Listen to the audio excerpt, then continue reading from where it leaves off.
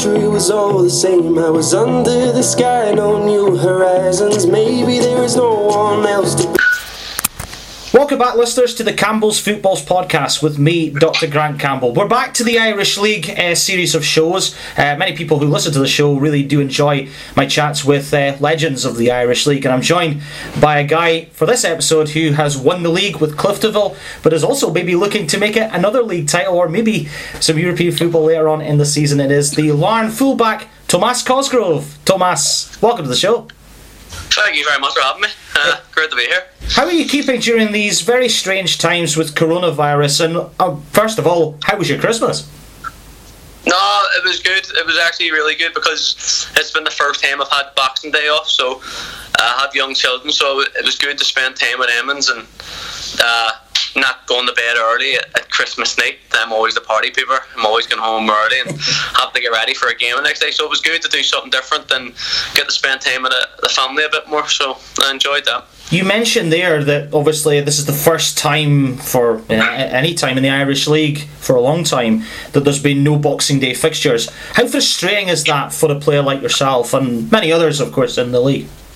No, it is frustrating because, as you say, we're getting into a bit of momentum here and it's just cut off. But as I was saying to you earlier, it's just the way the world is at the minute. I just have to get on with it. There's people out there who's in jobs and they don't know when they're next going to be in. So it's just one of them things. You have to get on with it and you have to be ready when you're called upon. How have you adapted to this COVID situation that we're in? I believe the Larne have gone full time. Is that right? Has that been a major kind of focus moving forward? No, we've been full time since I went there, but I think it kind of helps when you're full time. It probably helps a bit better because we're going to train every day. We're classed as elite here, so you don't really miss out in training, and we get more days in. As the part-time teams probably only have like 2 nights, but we're getting a lot more put in, so it kind of helps in both ways, but it kind of hinders you in ways as well because you can overdo stuff in the training ground. Yeah, absolutely. And obviously we just said that obviously there's no Boxing Day fixtures, and I think the next game is at the start of January. It's a little bit of a break at the moment, which is a bit of a shame because you guys had just gone to the top of the league, beaten Linfield at home in Inver Park recently. Momentum was kind of on your side, wasn't it? Yeah, momentum's there. We're doing really well at the minute. We're beating all the big teams around us, so that's the main thing. But as you said, it's kind of killed us by stopping for a week or two. But it's like that for every team. It's not just us, so we'll just have to get on with it, and hopefully we can get the win here next game. Yeah, absolutely. It's certainly very interesting to see how other leagues across the UK and Europe have had to adopt with all these new COVID measures and things like that. How have these been implemented at Larne, and have they been positive in a range of ways? It's just the usual where you have to wash your hands, wear a mask, you have to get your temperature took and stuff. There's bubbles. You're not allowed in the same chain rooms as other people.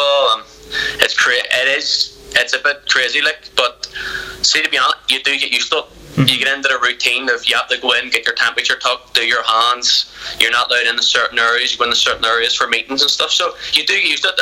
The only real thing is some of the away grounds you're going to them, you have to be already changed. You're sitting in the stand, you're cold. It's a bit of a hindrance, but every team's the same. So. Yeah, I wondered if it would have been much harder for the part-time teams to adopt this strategy of having to deal with these COVID restrictions more than a full-time team. As you are currently playing for a full-time team, as you say, has that been slightly easier to adapt to, or how would you describe it? I don't know, honestly. Because I've just been used to the full-time here with when it started, so I wouldn't be able to tell. We just get on with it at the start. It was a bit frantic. You're like, what's going on? But you just get used to it. As I said, you get into a routine and everything just falls into place. And the people at Larne behind the scenes work very, very hard to make sure we have everything we need and everything's sorted for us to go. Yeah, absolutely. Well, we'll certainly talk a little bit more about Larne throughout the show because I've had some great guests from the club on the show in the past, from Gareth Clements to Gary Haveron, and recently Davy McDade. If you want to go and check out the Campbell's Footballs archives, please do so. Tomas knows quite a few of these guys very, very well indeed. Some more than others, I assume, which will be good to chat about. But it's great to have you on the show, Thomas, and you've obviously had success in your career to date, looking for more obviously with Larne, and I'm really excited to chat with you about that on this episode of Campbell's Footballs. My first question I'd like to ask you is, what made you want to go into football at the beginning of your life? It was just something I've always been drawn to. I've always loved football. When you're a kid, that's all you want to do. Well, I always wanted to do. There you can see people now, but didn't have really PlayStations or anything like that. I just had a ball out the front of my mum's house across the street. We used to play out there till the street lights come on. Still tried to play, and I just loved it. Loved everything about it. Did you see? And then you're watching. I was going to say, did you see yourself as that tricky winger or that kind of striker who was going to score loads of goals? Where did you sort of see yourself at the beginning? To be honest, I just liked. Just when I didn't really join into football, but team ways. That I was about 11, 12. I used just to play in the streets, so maybe like a skillful player, just trying nutmegs and stuff like that. Just Danning, just for fun, really. And until I was actually asked to join a team after going to school, and that was it. Yeah, absolutely. And I was growing up from my own side, there was this jumpers for goalposts, so to speak. Was that very similar in Northern Ireland? That's exactly it. You could find the net from anything. If it was a lamppost, you'd put something else on the other side, and it somehow became a net. Yeah. Or a car park where the cars go in, there was a net. So it was just one of them. You played anywhere. We used to actually do street in Ardoyne, my street, and you played other streets, and you played for like wee trophies and stuff. So it was brilliant. I take it was very competitive and a few meaty challenges being put in. In the streets, there's no referees in the streets, so the bigger boys seem to always get away with the dirty tackles. Yeah, were you one of them? No, I'm a tiny skinny thing, so I was usually one on the end of them tackles. Fantastic. And the great thing about it is, you can reminisce about these things nowadays, because obviously that was the norm back in the day. But nowadays, obviously, there's loaded more technology, social media, that sort of stuff. It's maybe got a little bit lost out of people's livelihoods. Yeah, I would say so. We don't really see as many kids out playing football in the streets no more, but I think that's where you learn most of your skills. And as you said, the bigger boys hitting you, flipping tackles, you get used to it and you become tougher. Maybe why some people develop quicker into the first year, they're used to getting hit them. But I feel like you get your skills, you learn your skills better, and what you can get away with and what you can't get away with. I used to aspire to be a decent player, but then I started wearing glasses at the age of 9, and that put paid to my chances. But that's the way the world spins. In terms of footballing inspirations, Thomas, who were yours growing up? I was a big Celtic fan when I was younger. My uncle, he was only really one to like football in my family at the time, so he's a huge Celtic fan, so he used to bring me to the games all the time. And I have to say, obviously, Henrik Larsson, when you're watching someone score and be the match winner constantly, that was my idol growing up. And when I got a bit older, it was Cesc Fabregas from Arsenal. Terrific player. What a magician on the ball. I just loved the way he played. He's a wee technical player, dead small, and wasn't afraid to get on the ball in tight areas and make stuff happen for a team, and I loved that. Yeah, terrific player. And what I loved about Fabregas was he did it not just for Arsenal, but on the international stage for Spain as well. Absolute hero for me. I just loved everything he done. He was just class. He just looked a class above everyone on the pitch, and I really liked that about him. I actually almost cried when he left Arsenal. Yeah. And obviously, that's how much it hurt me. And obviously, when he was at Barcelona as well, the way he integrated into the team. I mean, you look at some of the characters that Spain had over the years: Xavi, Iniesta, Busquets. That was a very competitive team Barcelona had back in the day as well. Yeah, some team I think he gets overlooked because Xavi and Iniesta were that good of players. Yeah, everyone just remembers Emmons, but he was the main focal point, and I think it was the Euros and stuff. And even at Barcelona times, he played centre forward and let Messi run in behind. Yeah. But I just loved him. He was unbelievable. About Arsenal as a club, were you a guy who went to Highbury or the Emirates when they were still on the go? I went to the Emirates. I wasn't a huge Arsenal fan when I was younger. It was always Celtic. And then I got a bit older and I started watching. I love the way Arsenal play. That would be quick passing and stuff. It's interesting. There's quite a few guys in the Irish League who seem to follow Arsenal. I think Philip Lowry at Crusaders is a big Arsenal fan. Yeah. There's a few people follow him. I think it's just with me. It was just the way they played, and they just always looked stylish to me. I really enjoyed them. You never watched like a boring game. And so that's what really drew me to them. I chatted to Joe Gormley on the show, and obviously Joe's a massive Celtic fan as well, and he talks very vividly about his memories following Celtic. What are yours? Because you talked about Larsson, and when I think of Larsson, I think of some of the magnificent goals he scored in the Old Firm games against Rangers, and obviously that tremendous journey he had that got Celtic to that UEFA Cup final against Porto. My main memory of him would probably be that final. You look at it, they're down and out, and then he scores 2 headers to pull them back in it. You've seen how much it meant to him and how much he gives towards the club, and how good of a player he was to stay with Celtic that long when he could have went anywhere. It just shows loyalty for me, and I think that's why he's an absolute cult hero with Celtic. Yeah, absolutely. And the way he adopted different roles, and when I chatted to Joe, he was saying that, you know, he's almost like that fox in the box at times, but he could also score stylish goals as well. And the one I remember most vividly is the one where he just chips it over Stefan Kloss in the Old Firm game. Unbelievable. Yeah, unbelievable to have that much composure in an Old Firm game to do something like that. But I loved him the most. He wasn't the tallest of boys, no, but he seemed to always jump up and get a few headers. Yeah, loved it. Yeah, absolutely. Were you ever or have you ever been to Celtic Park? I mean, yeah, plenty of times. As me and my uncle, as you said, he run a club for a while, and we used to go over constantly. That was always my childhood. Always looking to go over with him. Yeah, and Celtic games, especially European matches under the lights, are simply sensational. Yeah, see if you've never watched a game of football and you went to a European game at Celtic or anywhere, it's just a special game. Any football match under the lights, it's just there's just something about it. I don't know what it is. Yeah, absolutely. And of course, Larne have had a few games under the lights this season as well. Not just Friday night games, but the 5:30 games, and we'll come on to talk about them later on in the show, which I'm really excited to talk about. Let's talk about how your footballing journey started, Thomas. When did you kind of realise I want to have a really good go at the Irish League? Honestly, I couldn't even tell you. My friend Rory Dunley and Jay, we all hung out together when we were children, and there was actually Seamus and Tiernan Lynch were starting off in under 18, 17 at Clinville, another team, and there was a trial, and they said to me, "Come on, we'll go down, just see, won't do no harm." And we went down, and we done well, and we ended up in the team.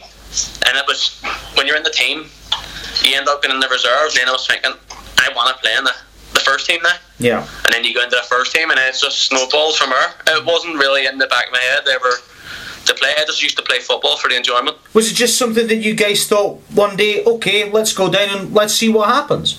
I think it was his dad said those, because we always used to play football. They were half decent players, and he used to always say, why don't you just go down, just give it a go. It can't do any harm, and we went for it, and it's actually worked out for us, so it's worked out in the end. It's all good. You mentioned Rory and G. Donnelly, and you know, two guys that have really made their mark in the Irish League in many ways. I mean, what have they done in terms of developing their own game, but also helping you as well with your own game? I don't know. Obviously, when you're playing the streets, you're always up against each other.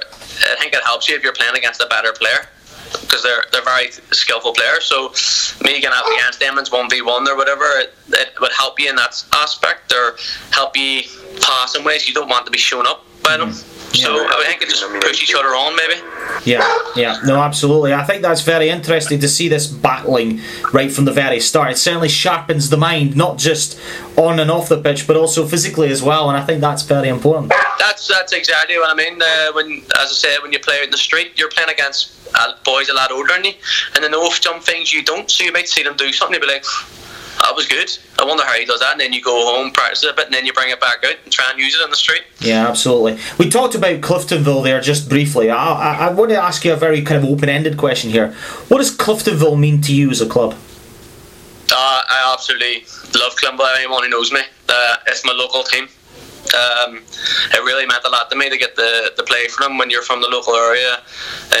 and expect you to win the league and stuff. And as Joe, we're both from the same area, and it's massive. Everyone's cheering you on, though, but it can be a bit of a hindrance as well when you get beat, and they're all asking you what happened at the weekend. You don't even really want to speak about it, stuff like that. But yeah, it really meant a lot to me. It still does. I love the club. Everyone knows that. I've supported them from as a kid, so it did mean a lot to me, and it was pretty hard for me to leave them when I did.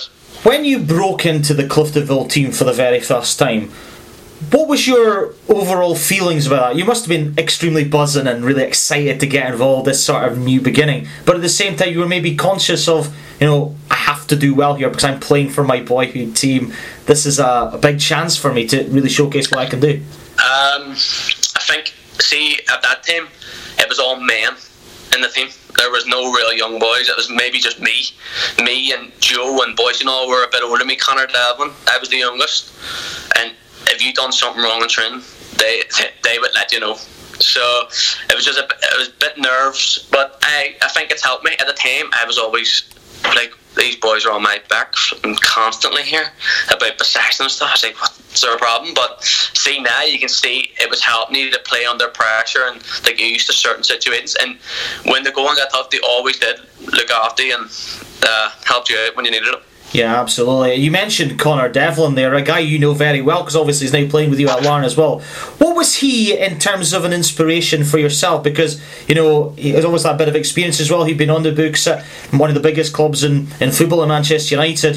That must have been a bit of an intimidation for you at the start, I suppose. But also, I look at, this guy's played at a high level. This is where I should maybe be using him for some ideas.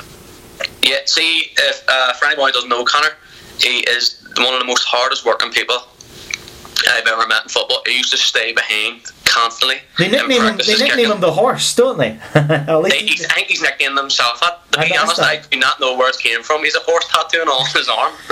But he used to stay behind and work constantly on his kicking, and you can see how good it is. And I used to always be like, me, if he can stay behind in practice, why can't I? And we actually used to do a wee bit of games where he would stay 50 yards away from each other and try and ping it for each other's legs. Just wee fun games to get a bit of sharpness up on him. Yeah, he's an absolutely superb goalkeeper, isn't he, Connor? Obviously his longevity in the Irish League, and you sort of have aspired to that as well because you've played a good 9 years now at top couple of teams.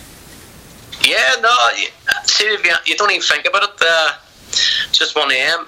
It felt like the other day. I was only. Well, put things into perspective. You're a year younger than me, and I'm 30 next year.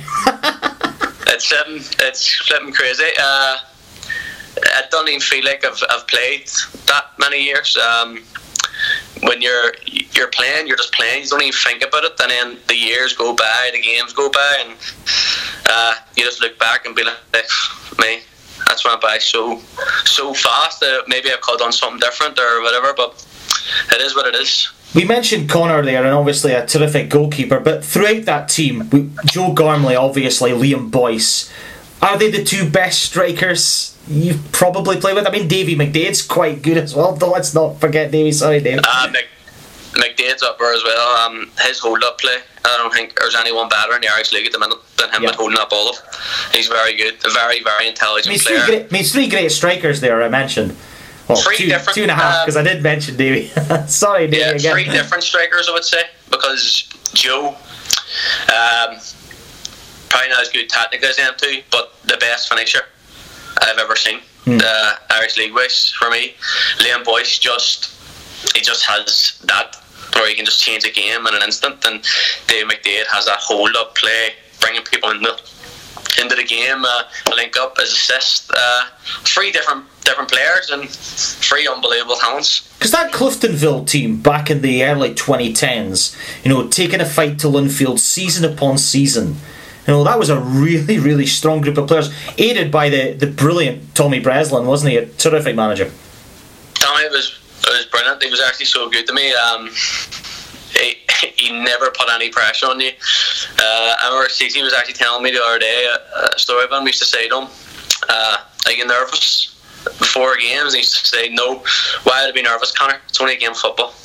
and that's the kind of attitude he had with the players as well. And seeing into a big game, you never felt any pressure, so that maybe helped us go out and do it with on the pitch. That's fascinating, because I've been watching the Class of '92 documentary, and you're seeing some of the managers' expressions to some of their players when they lose a game or when they win a game, and it's the differing levels of frustration but enjoyment as well when it does work off. But I think the great managers are the ones that pick a team up when they've maybe dropped points at a game, and I get the impression that Breslin was one of those. He is maybe not the best tactical manager, but man management, he was brilliant. He would run through a brick wall for it, man, and he would even drop you. He dropped me once, and he said to me, "I'm going to play Jordan Mullen because I think he's a bit better on the ball," and I actually went, I agree with him, because don't disagree with Tommy Breslin. So I was just like, yeah, alright. And I just sat in the bench like, what's going on here? Like, I've just been dropped for nothing, and he just told me. Yeah. What was Tommy's training methods like, Thomas? Was he quite kind of full on, or was it quite, you mentioned he wasn't maybe the best tactically. Did he sort of replace that by just being very physical and just giving it everything on the pitch? Yeah, it was maybe fun. It was like kids games. Maybe we done like Simon Says, but he called it O'Grady Says. That was like a warm up and stuff, and then you done like the clock game, where he'd be like 12 o'clock, 3 o'clock, and you had to run to that station, and we were all like all grown men laughing their head off doing this game. I think it just gives me a bit of fun again, the football, and it's not too serious all the time. Yeah, no, it's important, I think, to have a manager that gets the best out of his players, and if that means trying maybe unorthodox methods, then that's how you do it. Yeah, everyone's different. I think it was like with Minto, where it was a good cup, bad cup situation, where Minto would just chew the head of you if you've done something wrong, and Brescia put his arm around you. It's usually the opposite way, where an assistant puts his arm around you. But it worked out. So I mean, Tommy obviously was the king of the time of Cliftonville, but the rest of his backroom staff as well must have been very important as well, in and around the team. Yeah, it really reminds me of Lauren. It's just a family run club. Everyone's in it, all the volunteers, everyone's in it together. You have like the kit woman, Imelda. She used to go down and open up the gates and sit and watch training. You have Benny, who's passed away, physio.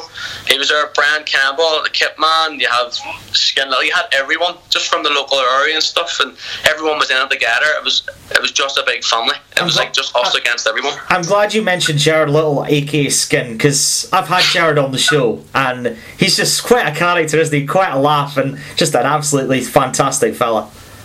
Yeah, no, Skin's a good man. He was good to me as well. Always put his arm around me and looked after me. And I'll have to say this because he's been posting it everywhere. His bar's looking good. I know. His bar is Jared, looking good. If you're listening, mine's a Magners when I come over to Belfast. Just I hope you're listening to that. So let's talk about that midfield that Cliftonville had back in the day as well, Thomas, because you have people like Ryan Catney, people like Barry Johnston, physical guys who wore their hearts in their sleeve and gave absolutely everything. And then you have the technically gifted assist players like Chris Curran and people like that, McMullen. That's a brilliant combination, isn't it? And obviously yourself on the wings, and I think was Levi Ives playing at the time. No, Levi wasn't there. It was Ronan Skinnell. Ronan Skinnell, sorry, beg your pardon. So, but even so, a team that had so many options in terms of not just creating chances, but also digging in when you had to defend too. Yeah, like everyone who was there at the time loved the club. I think it worked out well. The tactics, the tactics was 4-4-2, two workhorses in the middle, two very talented boys on the way there, and then two match winners up front. Yeah. And the back line just chipped in then again. We played some good football. We played in tight situations, which helped us. And when you keep the ball in tight situations, it helps you because you put other teams under pressure, not getting the ball back, and then they start getting the ball away quicker, and just it helps all around. I get the impression that Barry Johnston and Ryan Catney, especially, two hard guys, you don't want to end up on the wrong side of that fight. No, you don't. I let me tell you, don't mess with him too. There's a time I only up the train, I made Ryan Ketney and like kind of giggled when I passed him, and he turned around, just grabbed me and went, "Do that again." And I went, "Oh, okay." I bet you did. I bet you tried to and it didn't work. No, I wasn't going near him again. I went to the other side of the pitch. Oh, brilliant! I think these guys, you know, they're very passionate guys in the middle of the pitch, and we've seen that in so many teams. Even now in the Irish League, you need these hard guys to do the dirty work, to do the tricky stuff in the middle of the pitch. And the guy that really reminds me of that is one of your current players, Fuad Souley, in the midfield for Larne. Yeah, you always need a workhorse. Every team needs someone who's going to do the dirty work to get the ball back. Well, everyone needs to do it, but there's always that one guy who'll do it a bit more now than us, and Fuad is brilliant at it. He's been super. You can see it. He's like a wee machine running about that pitch, winning everything, and just playing it off really, really simple, and it just keeps us ticking. Yeah, absolutely. It keeps pressure on the other team. Absolutely. When you're a side like Cliftonville that were battling for the league title, and in those early years you were there, how important was the Solitude faithful there to grab your team by the scruff of the neck and make sure that you go over the line in key games at home? There is no better feeling than winning a home game at Solitude when the fans are absolutely roaring you on. I understand they give out some abuse to the opposition, but sometimes they make moan at you, but see, when they're on your side, there is nothing better, and it does spur you on, like in them big games. Is there a key game in your mind at Solitude when you were going for the title that you felt like the crowd were almost driving you to get that last 5 minutes to get a 3 points win? Maybe it might have just been one had it not been for that.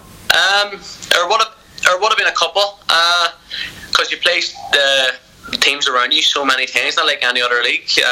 So I would say the games against the Crews and Linfield at the time were massive. They still are now for us, even at Larne.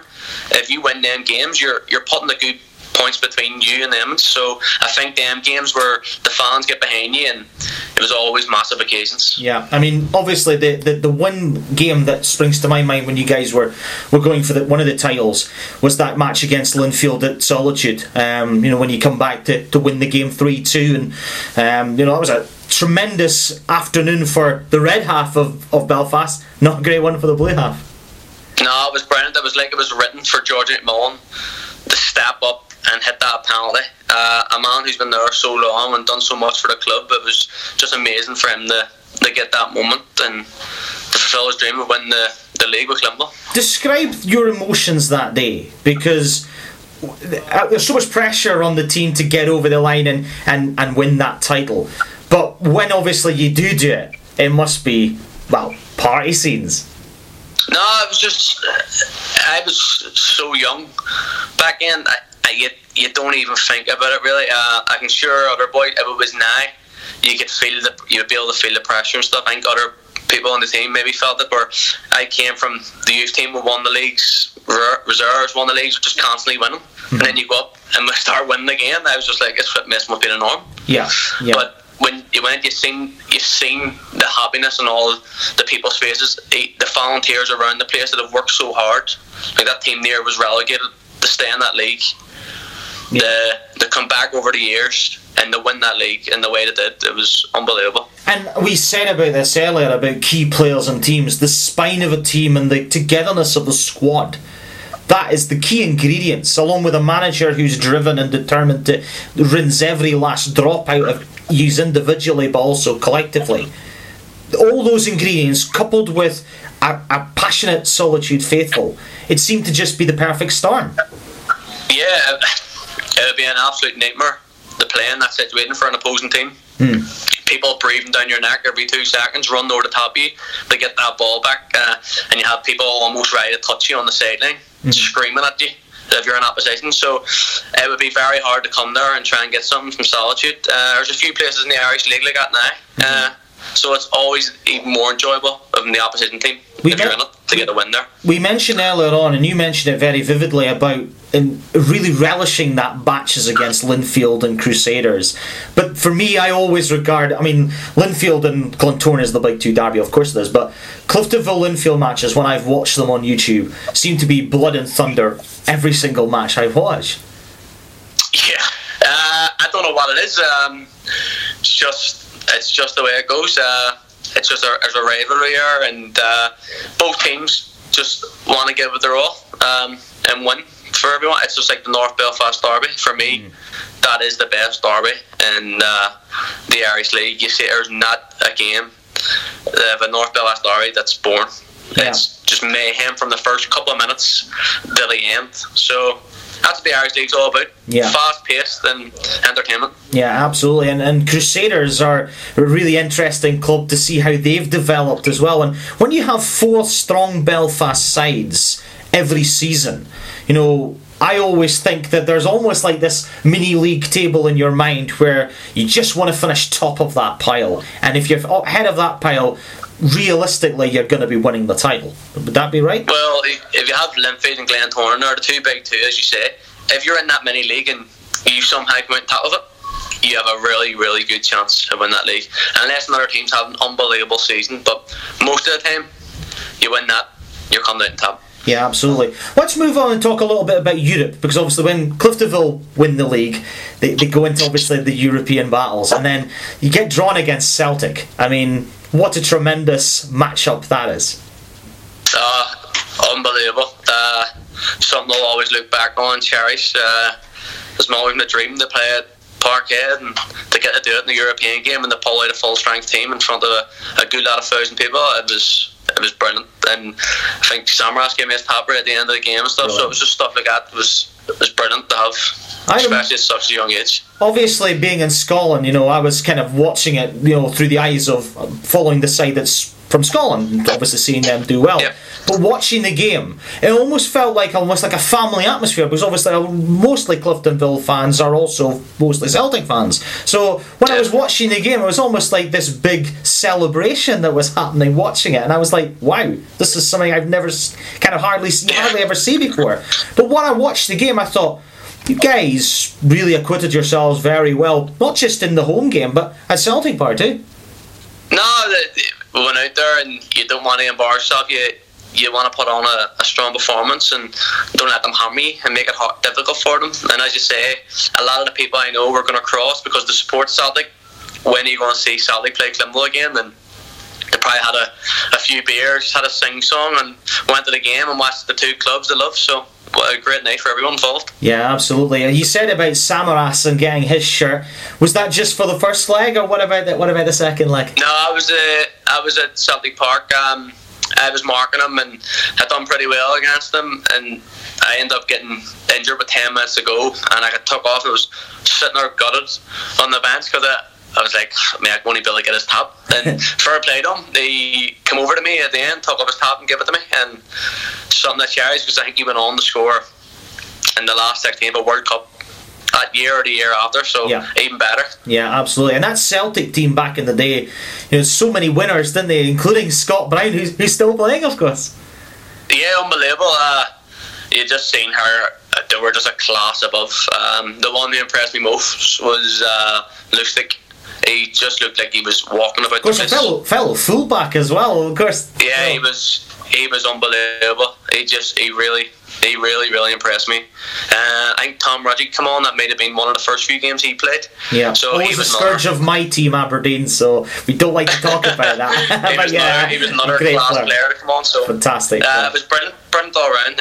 Do you look at players like Lustig and maybe the two games you had against Celtic and think, well, this is where he's got to in his game. I could maybe use what he's done to maybe improve my own game? Yeah. Obviously, you watch games on TV and you see certain players. I obviously watch the fullbacks a bit closer because that's where I normally play. They're out boys on the wing and watch what they do and try and do anything they do what works out well into my game. Try and do it, see where you are. It could be positionally, it could be they're on the front foot, what way to take their touches, or it could be whatever. But yeah, you obviously have to watch better players to get yourself better. Yeah, absolutely. You must have some incredible stories from nights out with your Cliftonville teammates back in the day, or training sessions that maybe have gone quite wrong or whatever. You must have one to share with us. There's a few, probably too rude to even say. We could put an explicit rating, don't worry about it. I think the one that I laugh about the most, we're all the boys are away and they're all getting tattoos because Cliftonville Song's 99 red balloons, so they're all getting the wee tattoos of the balloons and all on their leg. And the best one, it was like €30, and Eamon's attack, all the boys are saying he's rich because he owns his own business and stuff. He comes back with one that looks like a flump or something. I don't know. And all the boys were slagging him, saying, "Eamon, you seen that for £10 cheaper down the street," and all stuff like that. So that was pretty good. There's a few crazy ones in Manchester. Kevin Bonner, he got so drunk, he fell asleep in the room. Obviously, we all ran into their room. Boys are filling up kettles and stuff. I think it was McDade actually. Fills up a kettle, and one of the boys ran into their room and shout, "Your man's coming."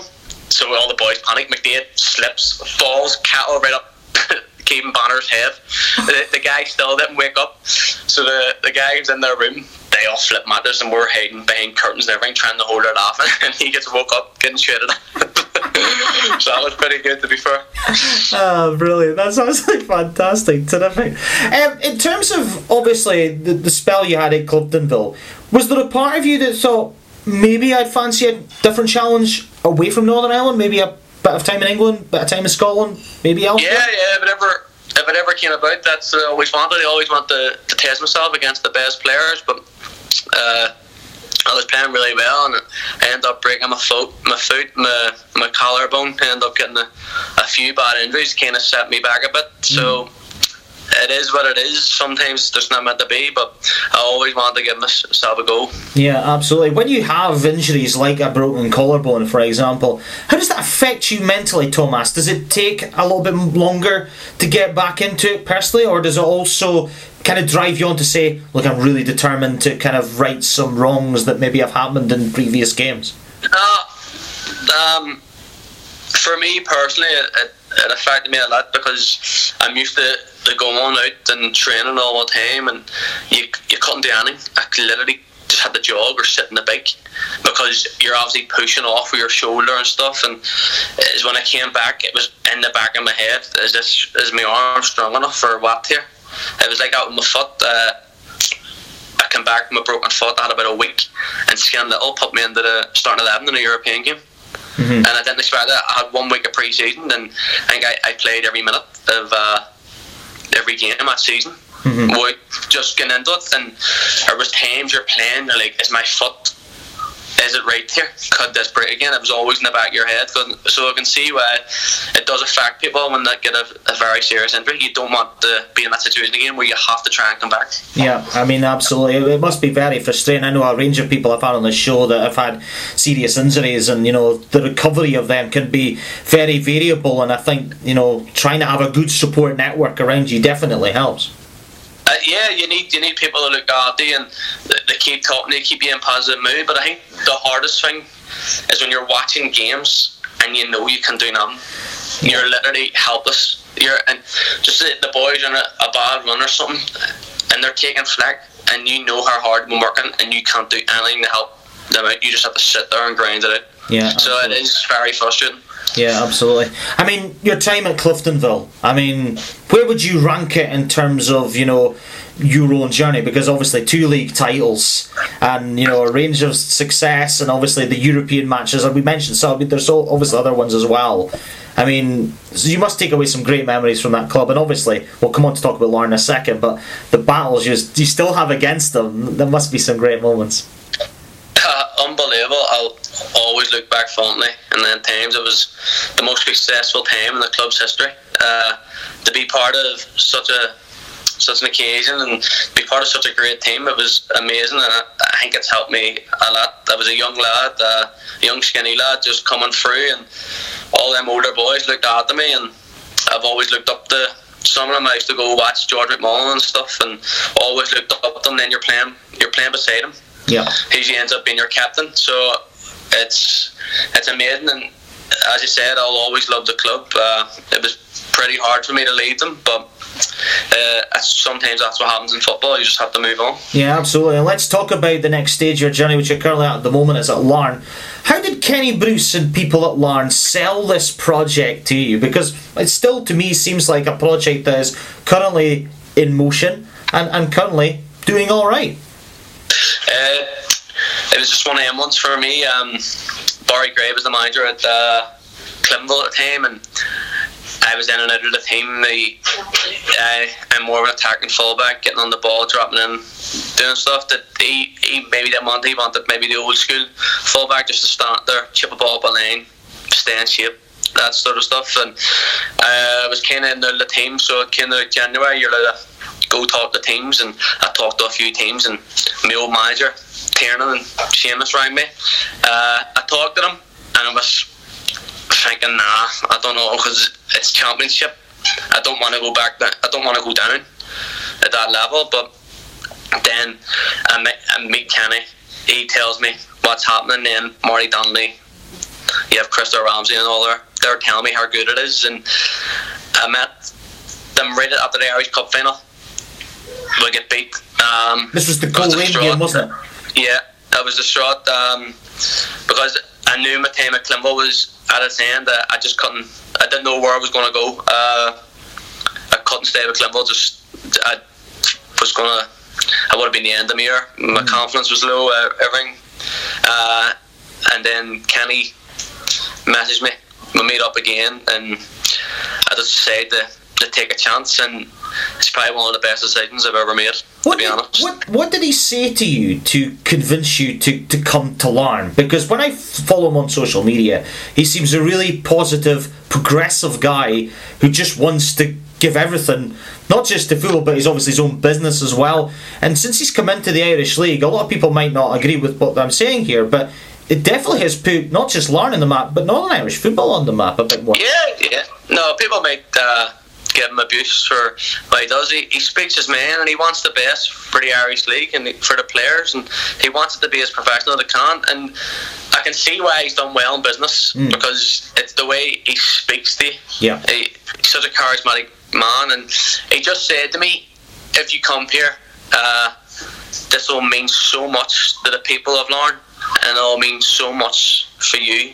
If you win something here, they will treat you like heroes, and you get them back to where they belong. And he actually threw it down. Do I want the challenge? Do I want the challenge to try and get them back there? And I took it. Yeah, absolutely. And you also mentioned obviously that Tiernan Lynch, who's still the manager at Larne, and doing a fantastic job, I may add. Obviously now you're manager again. I mean, what is Tiernan like to work with? Because obviously we mentioned about Tommy Breslin and the methods he used, Gerard Little and the methods he used. What is Tiernan like as a manager? He seems to be a guy, in my opinion, who has a very novel way of adopting the game, his own style. He has his own ideas. Him and his brother. You have Timmer as well. Gary Havens are as well now on the staff. So Gary's a great guy. He has his own ideas of how he wants to play, but he does give you a lot of freedom. There's times he just says, if I somehow end up in left wing, because it's happened a few times, just make sure someone's covering my position in the defensive area, and you can do whatever you want. You have so much freedom to go and play and go and express yourself, and it's brilliant to play in. The way we play is just so enjoyable. And you mentioned about Tim McCann as well. This is a guy who's had a remarkable own Irish League career. When you're embraced with a lot of people in the Irish League who've had mixed amounts of success, but have also as a group worked so well off the pitch, that must work really well. Nah, Tim's brilliant. He tries to give you advice, especially when he's drunk. He'll say he's better than me and all this stuff, and he likes to try and join in training again. And he always ends up taking my spot in training, just standing out in the wing, just standing calling the ball as usual and chipping the ball to the back post, and always saying to me, "That's how you do it." Well, I was watching some old footage of him the other day. Does he still have that same pace that he had? Oh, he does not. That's gone.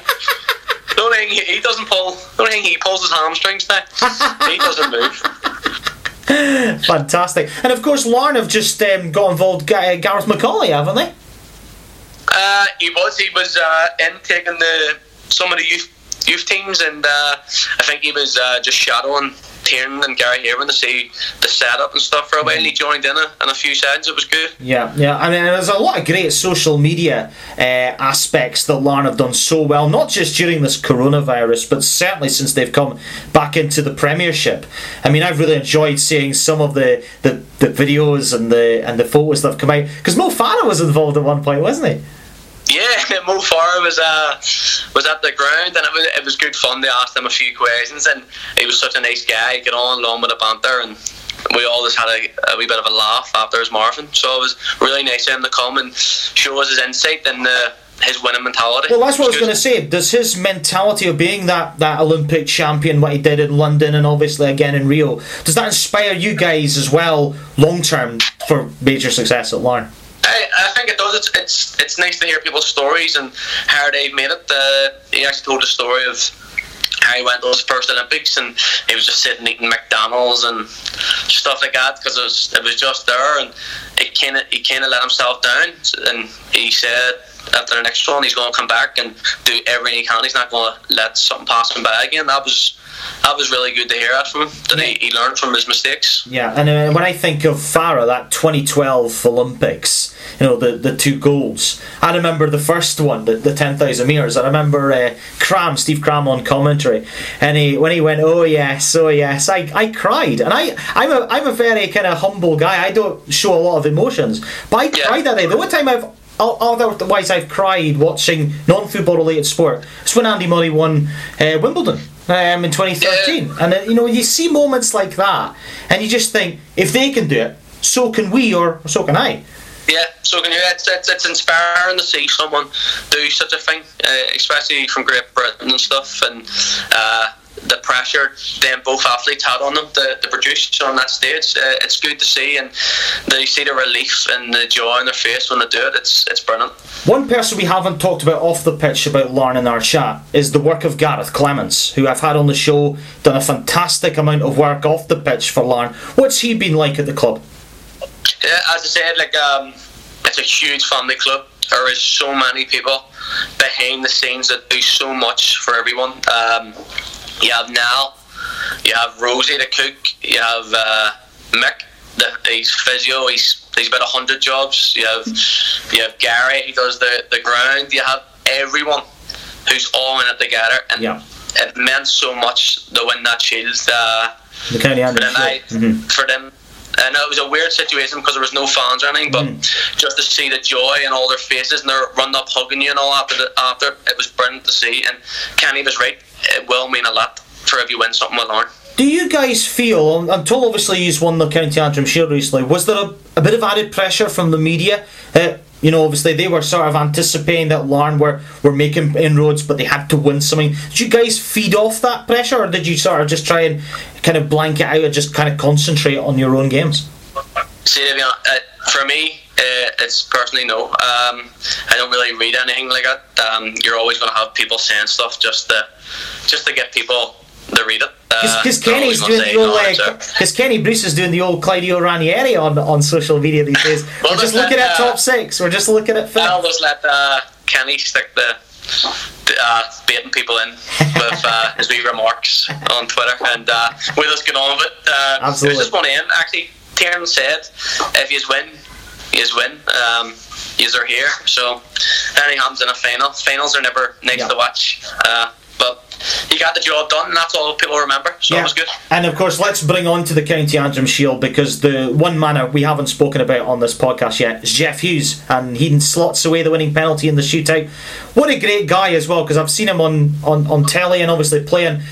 He's a really kind of no-nonsense player. He sees a sensible pass, but he also gets forward as well. He sort of reminds me in a little way to Frank Lampard in his sort of kind of classic years at Chelsea. He's such a good player, so technically good. He just makes everything tick for the team when he's playing. You can see he's played at a higher level in England, because his ability on the ball and his experience. He lends his experience to a lot of players, and he's very, very good with the younger boys. And yeah, as I said with George McMullen, it seemed like it was written for Jeff to hit that penalty. He did. Sat at home and he's won it. A local boy wins it. Yeah, absolutely, and again, a whole team performance that night to win it. Not a classic game, but obviously winning it via a penalty shootout. I mean, I've seen my own team Aberdeen win a cup final in a penalty shootout. They're never nice to watch, but if you win it, it's great. If you don't, it's not so nice.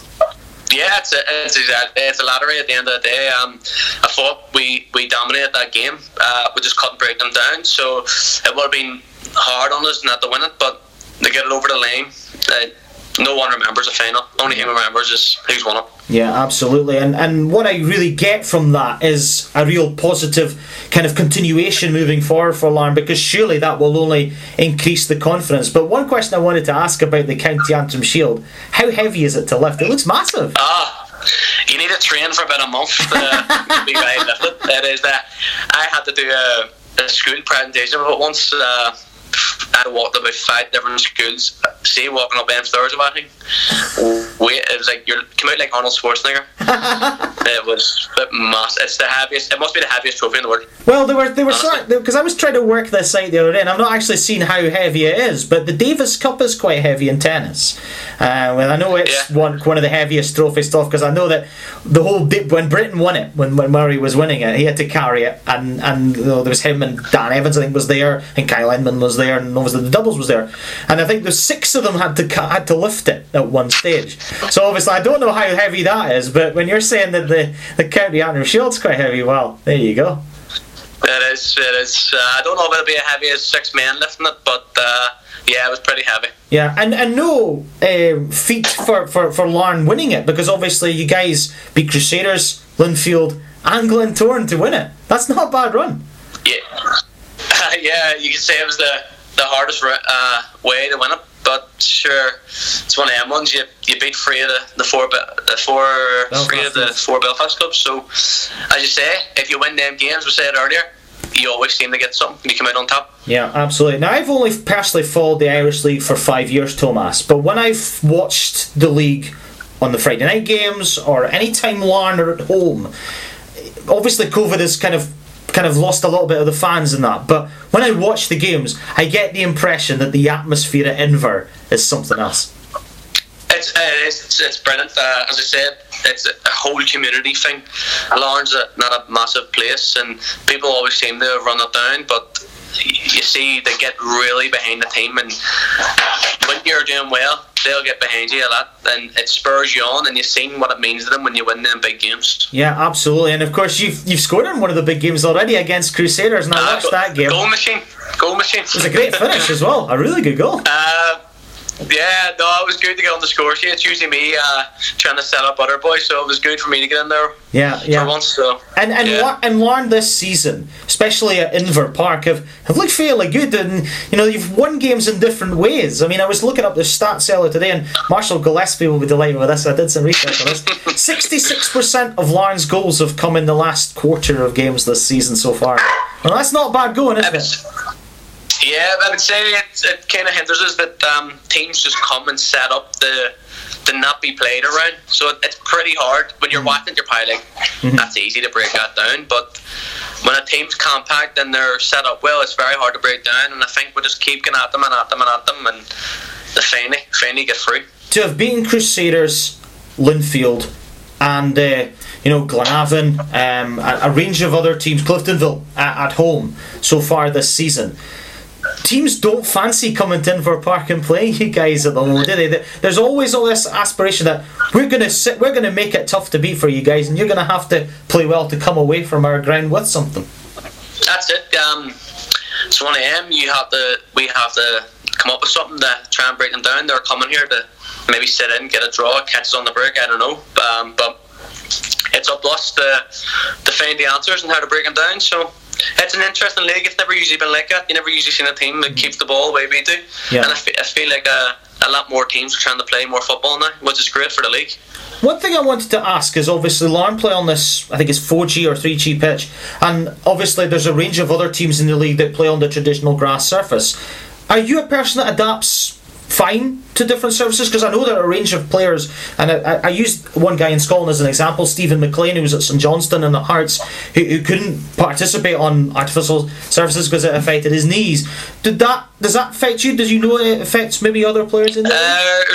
There's a few boys I know it affects, not in our team, but I think because I was brought up playing on the Clinville one, that you just become used to it. I don't know, but it doesn't affect me whatsoever. It seems to be better on the winter months because you're going to some grounds and they're not even really taken care of. They're a shambles, to be honest, and it's bad for a league because you can't play no football. You're just seeing the ball in the air the whole time. Who wants to watch that? Yeah, absolutely. And one of the great things about watching the league, and you mentioned this earlier on, is that every away game is tough. You have to go there and really dig in to get a result. And already you guys this season have come up against Warren Point, who of course have beaten Linfield at home, and you guys got a draw against the Merlin this season. It proves that anybody on their day can give anybody a game in this league.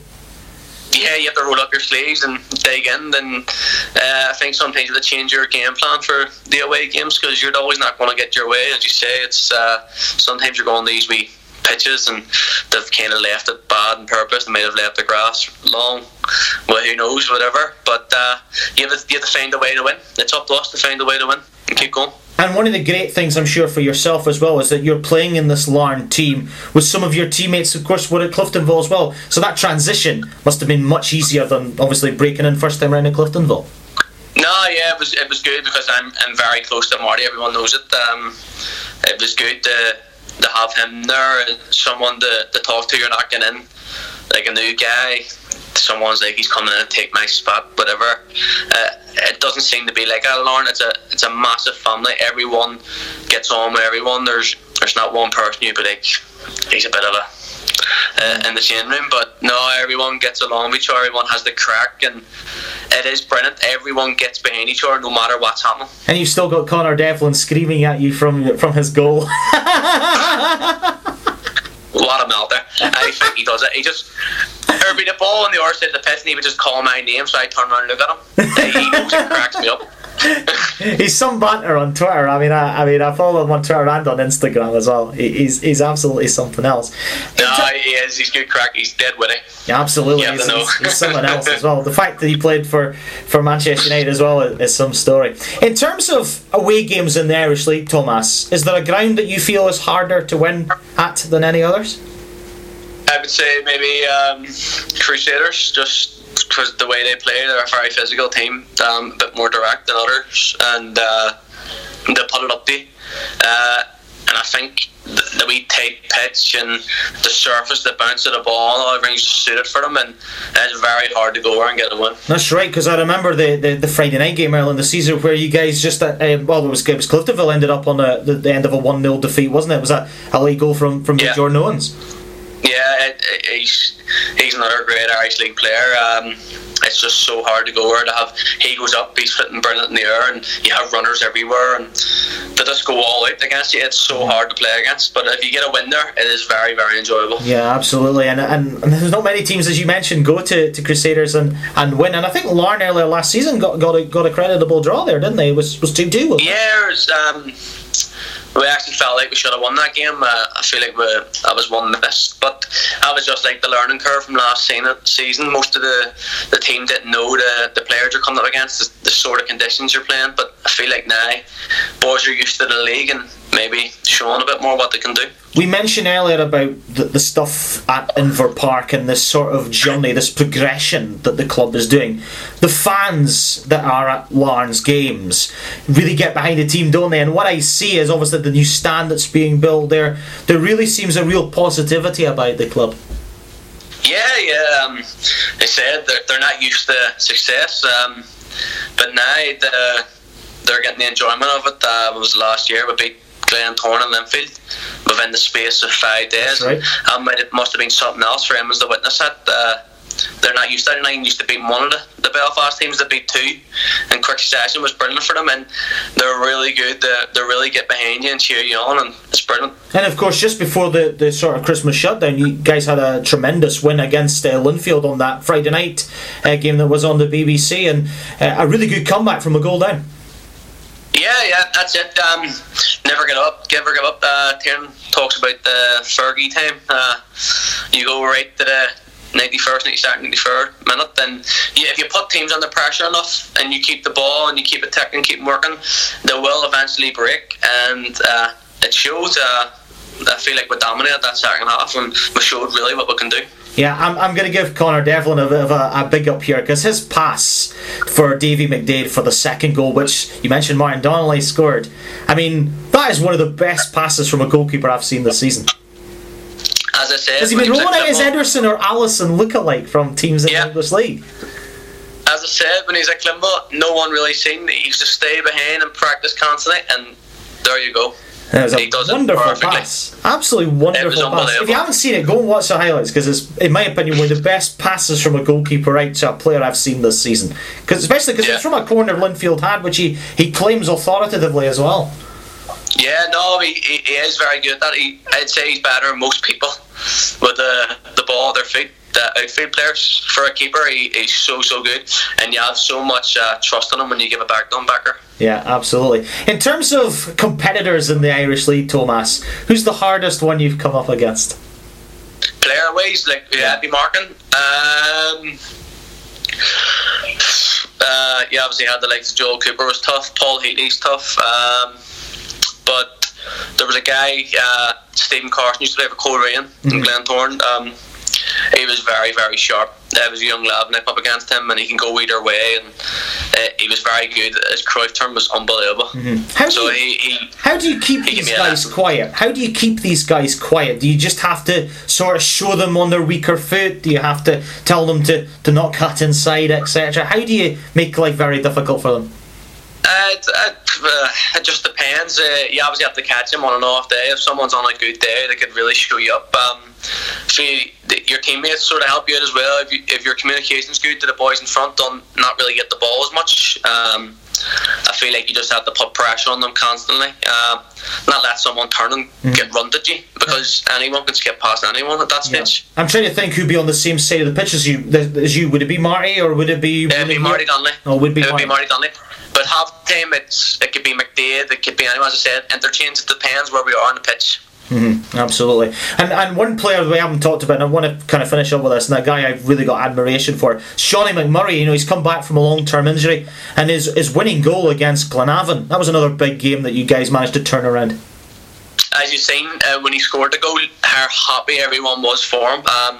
Everyone was delighted for him, because we all seen how much work he's put in with Conor McKendry. Both of them had sort of the same injury at the same time, and we've sat and watched them work the whole way through this COVID, the pandemic, the lockdown.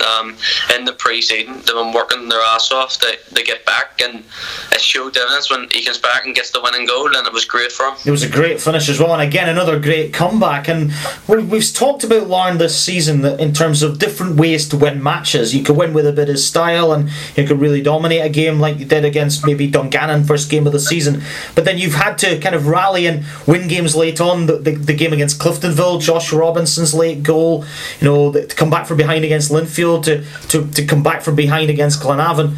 And that's the mark of a good team, isn't it? To find different ways to win matches. As I said, teams are going to put it up to us, and we have to find the answers. We have to find how to break them down and get them wins. And we did that. Josh Robinson won against Climbo, which was a huge relief, because I felt like we dominated them, put them under so much pressure, and they were playing for a draw. They were hanging on, and you've seen how deflated they were when we got that goal. It was just joy, because last season we would have dropped points there. Yeah, absolutely, and I think that's the mark of how progressive you guys are as a team on and off the pitch, and a massive amount of work that Tiernan and the guys are doing as well, I'm sure. Yeah, we work constantly on patterns and how to play and what to play and stuff like that, and just everyone gets along with everything, and we do the set pieces. It's just day-to-day stuff, and I feel I'm better technically now than I was, and I feel like I'm a better player now with the coaching of Tiernan and Seamus and stuff. Yeah, absolutely. Well, it's been really fantastic to hear about this. I mean, we're coming to the end of the podcast, Thomas. I realise I've taken up quite a lot of your time, but I've thoroughly enjoyed our chat. It's been absolutely fantastic to learn not just about your Larne days currently, but obviously your Cliftonville memories as well. What does the future hold for Larne? Because obviously, and yourself, because obviously we've had this break. You know, we're hoping to kind of get back up and running very soon. We don't know when the Irish Cup might be coming back. We don't know about the situation with that. That must be a bit of frustration for you, this uncertainty about when we're recommencing again and how people will react from this break. Yeah, it's tough when you don't know when you're going to play, but as I said, you just need to be ready, and you can be called upon at any minute to go. The Irish Cup, it's a bit of a bummer, wanted to get it over and done with, but now we can go on to the league, our bread and butter. Hopefully rack up a few more wins, and who knows where we're going to go. Yeah. We're doing pretty well at the minute. We'll see how we're going, or when we get to about 25 games in, then we'll be able to tell. Yeah, absolutely. Well, I want to wish Larne all the best for the second half of the season, and yourself personally, Thomas. Thank you. It's been absolutely fantastic to have you on Campbell's Footballs. Thanks for coming on the show. Not a problem. Thank you. Anytime. Well, listener, that brings us to the end of yet another episode of Campbell's Footballs. I hope this podcast was just what the doctor ordered. If you want to listen to previous shows or look out for future shows, follow Campbell's Footballs on Apple, Spotify, Google Podcasts, or wherever you listen to other podcasts. You can also follow the show on Facebook at Campbell's Footballs. Search for me, StatOG91 on Instagram or other social media channels. But until next time, I hope you enjoyed the crack and enjoy Campbell's Footballs.